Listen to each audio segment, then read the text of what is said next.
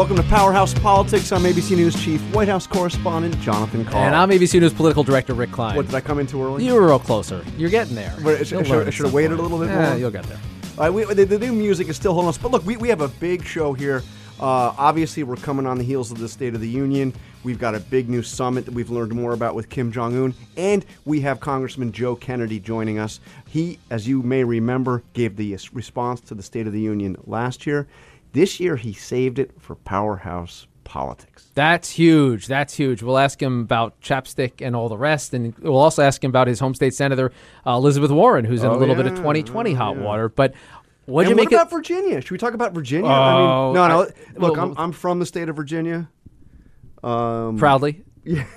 Proudly. Maybe a little less so this week. Yes, it's wild. Okay, but seriously, I was in the chamber for the State of the Union address, something that I've been doing for the last decade or so, since I was like 22. Of course. And I got to tell you, there are some things you just don't get used to with the Trump presidency. Being in that chamber with Donald Trump as the president and giving the speech is unlike any other president. And I've been in there 3 other presidents. The absolute hostility from half of the chamber, and he went in there trying to diffuse it. It was a pretty extraordinary speech. I think a downright weird speech in the arc of the Trump presidency. A weird one because it came from. I've seen some people say it might be his best speech. So, is best and weird? Maybe they go arm in arm. It was just so different than the guy that tweets from the Oval Office every day. To hear about the unity and the togetherness and the bipartisanship, and it seemed like he went in a lot of different directions. There were some applause lines. He seemed to confuse Democrats about where they should be standing and where they shouldn't be. You had the specter of Nancy Pelosi, all the 2020ers there, and there was something off to me about the whole night. It didn't feel connected to the broader news cycle or this moment in politics where, you know what, we just came off the longest government shutdown in history. We have a president who is attacking in very personal terms his presidential rivals. And he said the other day that Nancy Pelosi is bad for the country. Just the other day. Now, did that guy talk to the guy who spoke last night? I don't know, but he did speak about high peaks, bright stars. He spoke about boundless love. Can we just play? This is the crescendo. The ending of the speech. Listen to this. This is the time to search for the tallest summit. And set our sights on the brightest star. This is the time to rekindle the bonds of love and loyalty and memory that link us together as citizens, as neighbors, as patriots. I'm sorry, I made a mistake. Not boundless love. He was rekindling the bonds of love. So if you kindle, that's a lot of metaphors. You're also kind of the stars and the mountains, lighting it on fire, kind of, right? And the bonds getting warmer. Yeah, but is that? Yeah. Can you're like I said, and this is why we tune into this podcast. Yeah. We like to hear your experience as a political director and somebody who's an astute observer of American politics. Can you please translate what the president was saying in that passage? That wasn't great writing. Now, is it the president's voice? Yeah, it almost sounds like someone else is saying these words. Mixed metaphors aside. You haven't heard him talking about rekindling the bonds of love before? This is not the guy that railed against Lion Ted and Crooked Hillary and continues to talk about crying Chuck. This is not the man who has inhabited the Oval Office for the last 2 years. I think this speech was a vision of President Trump's presidency as he would like it to be, as he wishes it was, where there is boundless optimism and enthusiasm and success in this country at any given moment. And really no nod to the fact that we are at a very divisive moment in politics, a very personal moment of political attacks, where this president has played no small part in fostering that along. Among those who thought the speech wasn't good was Steve Bannon, who just kind of didn't get it. You kind of stepped on me because I was going to read what Bannon said, and then I was going to ask you who said that. But look at what Bannon said.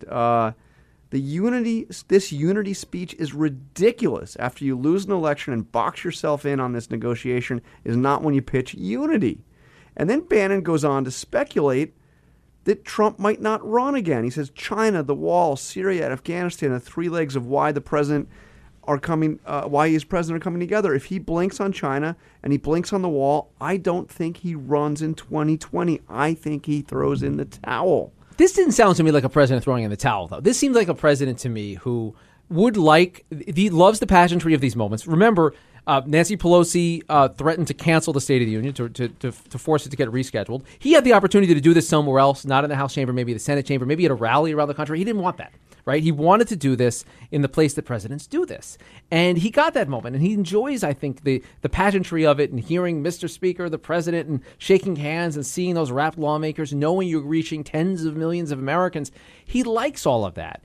And in that context, he speaks there were to times something where different. He commanded that chamber last night. There were really times where he, I mean, look, it was not. I think one observer I heard, I think using your name, said that this was Trump coming out against Trumpism.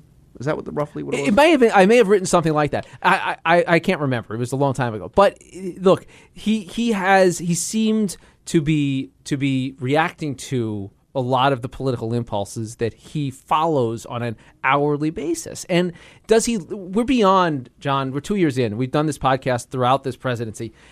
We probably have fallen into the trap before of saying, is this a pivot? Is this a new leaf? We don't say that anymore. We right? don't do that anymore. We banned that talk from the podcast. It's just not going to happen. We know who he is. And the lawmakers in the room know who he is. And the American public knows who he is. So no one's actually changing their perceptions. But this is a president who's gearing up for a re-election race. Think about that context of it. This is maybe the last time he's going to command a big political stage all by himself until his own convention or until next year's State of the Union. In the meantime, the Democrats are going to be commanding the next year in politics. The president's going to be sidelined for Trump. Not entirely, but sidelined for Trump. So this was his last best shot to kind of set the terms of that debate that is going to rage inside the Democratic Party for the next year. And it's a different guy than we've seen for the last two. You're a little cynical. I mean, look, he came out for lower prescription drug prices. There's actually legislation that a lot of Republicans oppose that can get us in that direction. He came out for infrastructure. We do have a national debt that's gone up by $2 trillion since he became president. So there's not a lot of extra money flowing around for that, but that won a big applause. The criminal justice reform, which is a true bipartisan accomplishment that Obama could not deliver on. When he says that, that's actually true. It was something that Obama worked on and could not deliver on. So he has done all those won serious applause on both sides of the aisle. He also, Rick, came out against childhood cancer. He came out in favor of Buzz Aldrin planting the flag on the moon. He came out in favor of the D-Day landing. He came out in favor of ending the Holocaust. Happy birthday. We had a happy birthday. We had a happy birthday. How many of those in your decade plus in the chamber? Did you ever get that? In my decade plus on the chamber, I cannot recall any other time, and that was a bipartisan happy birthday song. No, he really laid it on pretty thick in terms of the sweeping, soaring rhetoric. I mean, almost no specifics in any of this, but he did also come out against something else. Did he? You thinking about socialism? You thinking about late-term abortion? Something else entirely. No, something else entirely. And I was told, talked to one of his top advisors about 45 minutes before the start of the speech, who gave me kind of the latest rundown on where things were. And by the way, this person said even at that moment did not know whether or not he was going to congratulate Nancy Pelosi. There were two versions of the speech prepared to be put in the teleprompter. One where he did congratulate Pelosi on assuming the speakership historically for the second time, and one where he did not. And he obviously opted for the one where he did not. But this person also said that this is a speech of unity, and it's particularly in the beginning, and it's really going to surprise you.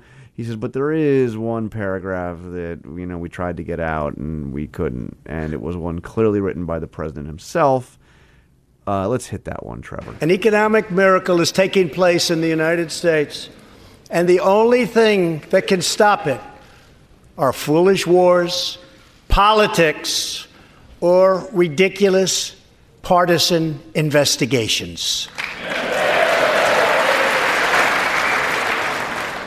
If there is going to be peace and legislation, there cannot be war and investigation. It just doesn't work that way. And then he went on to say this. I believe the time has come to bring that investigation and the other investigations of this matter to an end. Wait a minute. I'm sorry. That was not. How'd that get in there? That second one was not Donald Trump. That was from the 1974 State of the Union of Richard Nixon, which has turned out to be his final. Yeah, and he said 1 year of Watergate is enough. Was he right about that? They needed like another half year. Yeah, a couple more months, and that kind of wrapped it. Yeah. He doesn't get to say the way it works on this, and of course Nancy Pelosi and her facial expression behind him makes that clear that the Democrats in Congress have a lot to say about whether there will be more investigations or not and how that's all going to work. He seemed to be setting Democrats up for, look, if all this bipartisanship talk fails, it's your fault because you were so busy investigating me. The fact is, the American people just elected a bunch of Democrats to take over. One of the things they ran on was oversight. They're not going to back down because of this. Can we call it a threat, John? It sure kind of sounded like one to me. Yeah, well, he kind of, I hate to say it. I hate to say there's nothing new under the sun because that would be plagiarism. But, you remember the press conference the day after the midterms, which we all remember because of the Acosta imbroglio. Yeah. He also said at the press conference explicitly that he wants to work together with the new Congress, but if they're going to go into the investigation route, then he won't be able to work with them. So I don't know how that's all ancient history. I don't know how that's all going to play out. But look, I think that it's notable that he did not threaten another shutdown. I don't know what's going to happen if he's shown a bill that has virtually no money for the wall, but I think he's ready to move beyond this. He'll declare victory, I think, no matter what. I don't expect a national emergency. But can we move on? Because Joe Kennedy's waiting for us. But before we move to Congressman Kennedy, I got to ask you about Virginia, man. What is going on in Virginia? We now have a governor, a lieutenant governor, the next in line, the attorney general, all in the midst of a scandal of one way or the other. I mean, who's next? And all are entirely different scandals. Two of the three involve blackface. But different incidents, different alleged incidents from their past that they've acknowledged in different forms. There's no precedent for this. We're totally uncharted territory, and it's happening in a critical battleground state that's only a couple hours drive to Richmond from Washington D.C. So this is a real and relevant issue for national Democrats. And to review the bidding, Governor Ralph Northam was revealed to have featured a photo of someone in blackface and someone in a Klan hood. Over the weekend, he said he did not think that was him.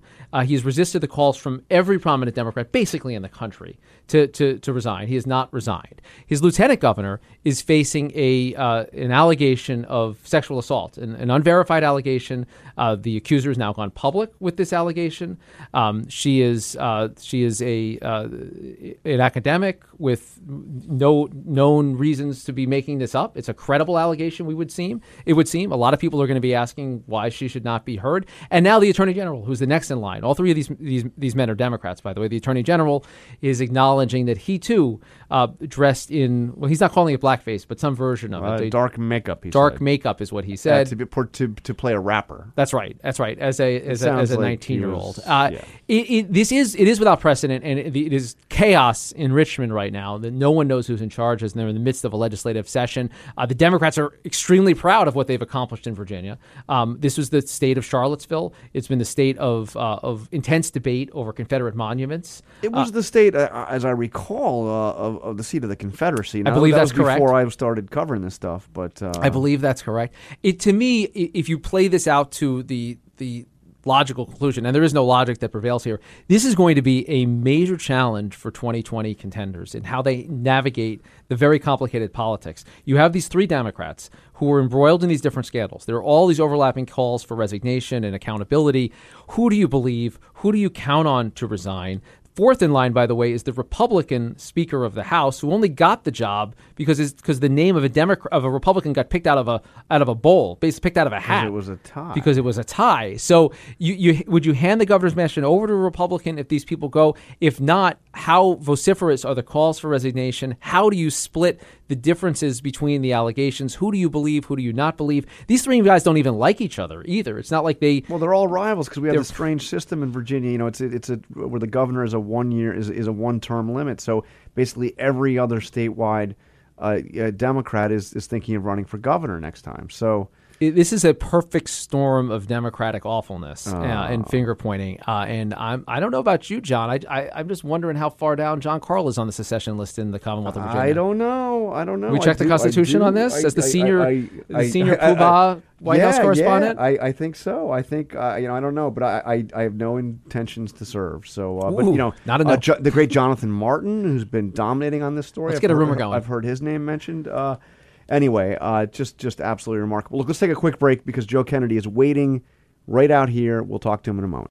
Is it still a struggle to get that good night's sleep? Then maybe it's time to try the Purple mattress. It's made out of a new material that keeps it firm and soft, so it keeps everything supported while still feeling really comfortable. Try it now with a 100-night risk-free trial along with free shipping and returns. And if you order one, you'll get a free Purple pillow with the purchase of a mattress. Just text Powerhouse to 474747. The only way to get this free pillow is to text Powerhouse to 474747. Message and data rates may apply. When it comes to hiring, you don't have time to waste. You need help getting to your short list of qualified candidates fast. That's why you need Indeed.com. Get started today at Indeed.com/podcast. That's Indeed.com/podcast.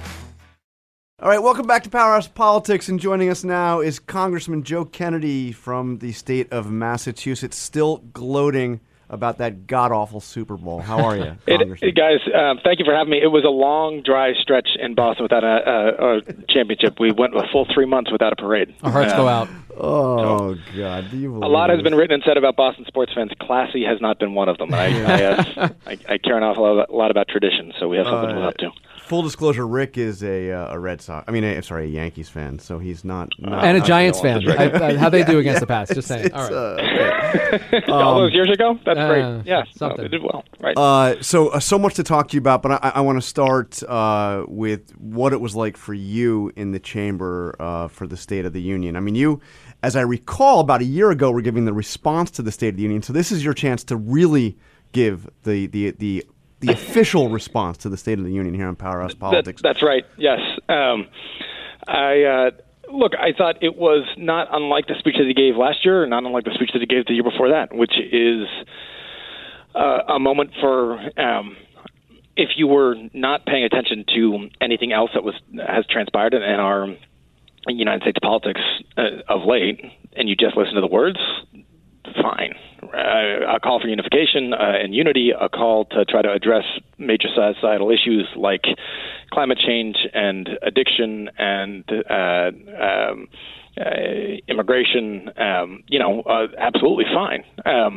But when it comes down to the actual realities of what we live through day to day, he spent a couple, half that speech or so calling for unity, half that speech putting down markers for hardcore conservative priorities, and the other 364 days a year actively trying to divide our country and not caring about the consequences. So I think that's why you could see in the cutaways of many of my colleagues that speech was met with an awful lot of skepticism. Aside from the one rallying cry where he basically acknowledged that he helped elect a record number of women colleagues of mine to the chamber. That was pretty remarkable. I mean, I thought that it was written to kind of force you guys on your side of the aisle to applaud, and it was clear that there wasn't going to be a lot of that happening. I mean, I was in the chamber up in the TV press gallery, and I know I saw it last year, and I saw it to a lesser degree his first address. But seeing half of the chamber not even applauding as the President of the United States walks into the room, I understand what that's all about, but that is not something that we have experienced in previous presidents during a State of the Union. No, and John, I mean, I think the issue here, right, is that leadership matters. And look, if you are a member of Congress, it's because you care about some aspect of policy, right? Whether that's foreign policy or climate policy or healthcare or agricultural policy or whatever else.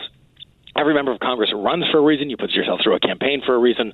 You care about this because it is too big a commitment to do it if you don't care about it. But it means, I think, for most of my colleagues, you recognize and to an extent celebrate the fact that it's a big, diverse place with different ideas, and you're going to get in arguments. Fine. You're going to have presidents that don't agree with you. Fine. You still respect the office. You respect the fact that individual won the votes of tens of millions of your fellow countrymen, and you try to find ways to actually work together to get to yes. I think what you saw last night was after a midpoint of Donald Trump presidency, a deep skepticism as to his desires, motives, and goals when it comes to doing what he said he wanted to do, because we have now 2 years of actions that prove he doesn't want to do what he said. And so you're gonna be met with an awful lot of resistance because you sit there and say, hey, if you want to work on something, show us that you can. And he has proven over and over and over again to be at best unreliable and at worst somebody that doesn't have a real desire to keep his word. So if I can just, before Rick jumps in here, just in terms of the optics of the speech, which in some, are frequently as important as what's actually said.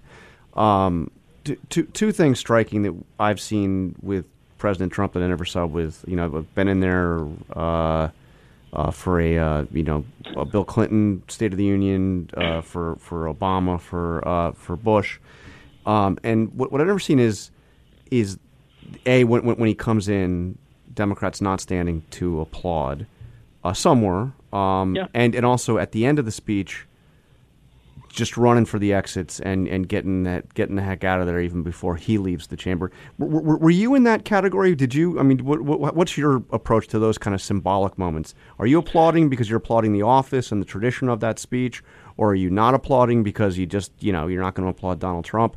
And do you stick around, or were you running to the exits with the others? So for full disclosure on this one, my wife broke her ankle a couple days ago, and we have 2 kids under 3. So I was at home caring for my kids, and I came down here very early this morning. So I actually wasn't there last night. I got to tell you that means 2 out of the 3. You're missing them. 2 out of the 3. Yes, that is true. So I guess. Well, I hope the ankle's okay. That's definitely the priority. It is she will be fine, thankfully. A broken ankle with 2 kids under 3 is not ideal because, as you can imagine, it means that good old dad is trying to run around and make all things work, which for a guy that struggles to not burn toast has not been the most productive couple of days in our household. But regardless. But what would your approach be? Would you applaud? So I can tell you how I handled it my first, because I was there for his first State of the Union, which I guess was not officially dubbed that, but the first joint address. And John, I mean, look, I have my deep disagreements with not only the policies that this administration has put forth, but I think equally as significant, if not more significantly, the way in which he has tried to enact them. And those are deep differences. I acknowledge, though, and I think it's important for all of us to acknowledge that there were 63 million Americans whose voice counts just as much as mine and whose vote counts just as much as mine that voted for him and that wanted him to be the president of the United States and that believe that and want him to succeed. And you heard from Stacey Abrams, who gave the Democratic response last night, who said that she's got her disagreements with him, but she wants him to be able to succeed. And I wish the best for this president. I hope he is able to unify the country. I hope we will be able to work with him and Republicans in both chambers on addressing a number of these issues. What I think you've seen is a deep skepticism as to whether he's actually committed to that rhetoric and language, because working with both chambers also then means that you're willing to give something in order to get to a compromise that will enjoy broad bipartisan support. He has done that at rare moments, right? We did pass a big criminal justice reform bill that was passed both chambers by large majorities, and so I hope he would take an example like that towards the end of passed just recently towards the end of the last Congress, and say, hey, if we can do something big and bold like that, let's do it again. And I guarantee you that there's going to be plenty of us here that believe that government has an essential role to play in addressing many of these inequities we still see across our society, and that are willing to do so. We're just looking for some sort of commitment and reliability out of this White House to do it. Bottom line, after the State of the Union, are we closer to or farther from another or a deal that would avert a government shutdown at the end of next week? The big issue that's dominated 2019 so far that almost wasn't remarked upon last night. Right. So I think I hope we're going to be closer. And candidly, I'm not so sure how much the president's rhetoric last night actually. I'm not so sure how much it moves the needle. The reality is, I think, from somebody that now has been on Capitol Hill for a couple of years, when it comes down to seasoned veterans here trying to find a way to cut a deal, there will be a way to cut a deal. Part of the challenge is then, will the president endorse it or not? I remember hearing particularly from friends of my late uncle, Senator Kennedy, talk about how for folks that have been in the Senate for a while, when they were in the majority and in the minority, and knowing that the power flips, but that obviously even in the Senate minority, folks aren't powerless, but why there is then a commitment and a recognition that it is important for those even who are out of power to be able to try to address some of their priorities, because at some point in a not too distant future, those roles are going to flip. And so it is worth trying to actually create a compromise that everybody can get behind, or as many people as possible can get behind. And I think that's still some sentiment here, and I would hope that that's going to be part of the sentiment in the House, given for the first time, a number of my Republican colleagues are starting to experience what it's like to be in the minority, and it ain't the best. So let's. I expect that our legislators here in the House and Senate working on the conference committee is going to be able to come up with something. I hope the president will support that and support those efforts and not try to pour cold water on them or drive those segments apart so that he can, again, placate a deeply conservative base on a deeply divisive issue, which, by the way, is not that his base's perspective on this is not anywhere close to reflective of the desires for the vast majority of Americans. Another way to look at the State of the Union is something of a kickoff for the president's reelection campaign. As John pointed out, there was probably a baker's dozen worth of Democratic presidential hopefuls who were staring back at President Trump, in addition to Nancy Pelosi looming over the shoulder. Only that. Oh, you weren't there. Very conservative count. But you weren't there. maybe 14 if Congressman Kennedy was there. That's the straightforward next question. Right. Will you be a candidate for president in 2020? No. I think there's going to be a full field on that. I have, as I articulated a second ago, my hands full at the moment with two very young kids, spending an awful lot of days away from them already, and trying to figure out how not to burn toast. So I've got enough on my plate. I think it is a critically important election. I actually am one of those folks that encourage a big, broad field in this, because I think we are at a time. Our country's in a transition, economic, societal, culturally, and you can feel the parties moving through this and trying to figure out what's coming next. And a big piece of this is having candidates out there that not only have the values and vision that I think are reflective of our country, but giving an electorate the chance to actually see those candidates and for us to be able to determine whose finger is best on the pulse. Do you plan to endorse a candidate? I probably will at some point. I think that for me, the biggest issue out there, which I don't think a whole lot of folks have addressed yet, and look, there's obviously a number of them, from healthcare to immigration to taxes to climate change. The biggest one out there that I've been kind of stumbled across, candidly, but I've been trying to give an awful lot of thought to, is the issue that I think connects the rest of these is about an economy that just is not actually working all that well for the vast majority of Americans. And you hear the president talk about stock price, and you can hear him talk about stock buybacks or employment numbers, as he did last night. I've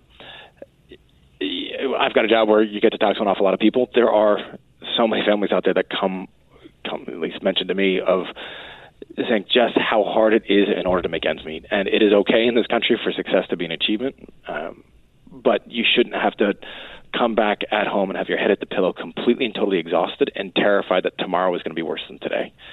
And I think as I start to pull back some of the layers on this, this is a broad and deep and wide chasm that has been created, that not only we see the impacts on that on income inequality and wealth inequality, but it is part of the issues that are fusing these extremely contentious debate around immigration. We see it viscerally in a healthcare system. You see it obviously exacerbated by a tax bill that went through Congress.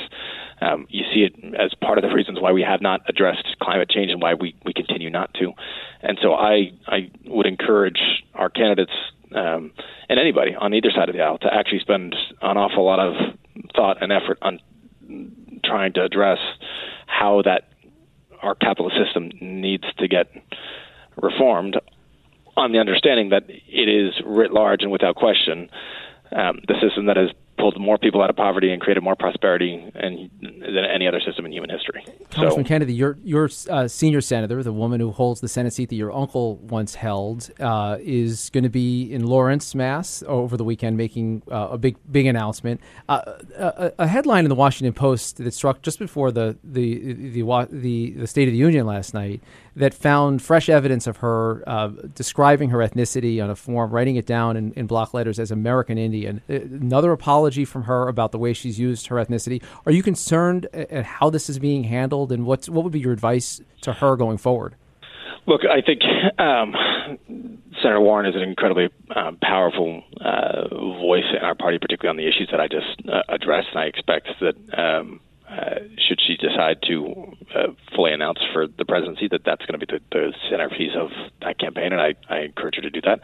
I've known Senator Warren from the time that I was a lowly student in her class in contracts and bankruptcy, and I will tell you, as long as I've known her, she was as talented and dedicated a lawyer, teacher, professor, and senator that I have ever met, and so I think that she has tried to present a full accounting for this. I think she's was right to issue that apology, and I think that the campaign itself, I expect, is for all of our candidates should be about these issues around a system that is disenfranchising in so many ways a large part of our electorate, and I think that's where Senator Warren has a particularly powerful voice. You know, your uncle Ted had a policy, informal policy, I suppose, that when somebody from Massachusetts runs for president, Democratic nomination, that candidate has his support.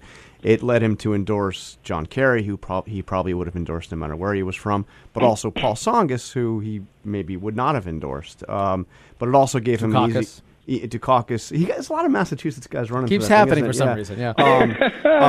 But not Mitt Romney. But it also enabled him to kind of stay out of primaries because it was an easy, look, I can't. I'm with the home state candidate. Is that a Joe Kennedy policy as well? I have not had the luxury or tenure that my uncle had in the United States Senate. I don't think I've been alive for quite as long as he was actually a senator. Yes. So no policy yet. But I think look, I think the right anyway for me the metric in this isn't necessarily a home state. It's going to be which candidates out there are. If any, are articulating these attention to the issues that I think matter most. And she's one that has. So we'll see. Before we let you go, I just have to ask, because it's the question that we always get about you and you probably get about yourself. Did you give Stacey Abrams some chapstick? Is there a Joe Kennedy policy toward lip lubricants and State of the Union responses? I'm just going to say I enjoyed watching Miss Abrams on television last night. I thought she sounded great, she did great, she looked great, and it appeared to me that she left her chapstick in her bag, which is exactly the advice that I gave her. So that was a hard lesson learned, but it was a lesson learned well. So, right. Tried to pass it along. All right, Joe Kennedy, thank you for joining us here on Powerhouse Politics, and we'll talk to you again soon. Hey, guys, thanks so much. Go Pats. Thanks, Congressman. Appreciate it. Take care. Okay, can we edit out that Go Pats part? Yeah, we'll get it out. We'll get it out of the show. Get Trevor that won't on make that. it. That won't make it. That won't make the cut. So, one of the interesting things about Congressman Joe Kennedy is he is somebody who has developed genuine friendships with Republicans in the House, and he's a liberal Democrat, but he is one that I think is looking for ways to appeal to the voters who left the Democrats to vote for Donald Trump. And I'll say this about him as well. What I've heard from colleagues is he doesn't act like a Kennedy when he came in there. He didn't act as if he was entitled to anything. Now, wait a minute. What are you saying, man? As somebody who's good friends with more than a couple Kennedys, the sense of maybe wrongly earned by others in his family of presumptuousness around the position. He's worked for this. He worked as a DA at a low level. He's already resisted calls for him to go and become the next Senator Kennedy. Yep. He was someone who was identified to me, back when I was at the Boston Globe 10 years ago, covering Senator Ted Kennedy as someone to watch, as maybe the next Senator or even President Kennedy. And I think he is the real deal in that sense. And I think him holding out the possibility of an endorsement, we have seen as we covered just last week in our podcast in the conversation about the Carter Kennedy primary. We've seen Kennedys play huge roles in presidential primaries going back decades. Absolutely, particularly his uncle, and it would not surprise me. Also, Caroline Kennedy, obviously, right, with Obama. He's also going to be, I would imagine, clearly on a short list for VP, almost whoever is the nominee. Unless it's someone from Massachusetts. Unless it's somebody from Massachusetts. Unless it's Elizabeth Warren. Right, that's right. Maybe that's why it might be a good reason to do away with that home state endorsement caveat. All right, look, we are out of time. This has been a big day here. Thank you for joining us in Powerhouse Politics. We will be back next week.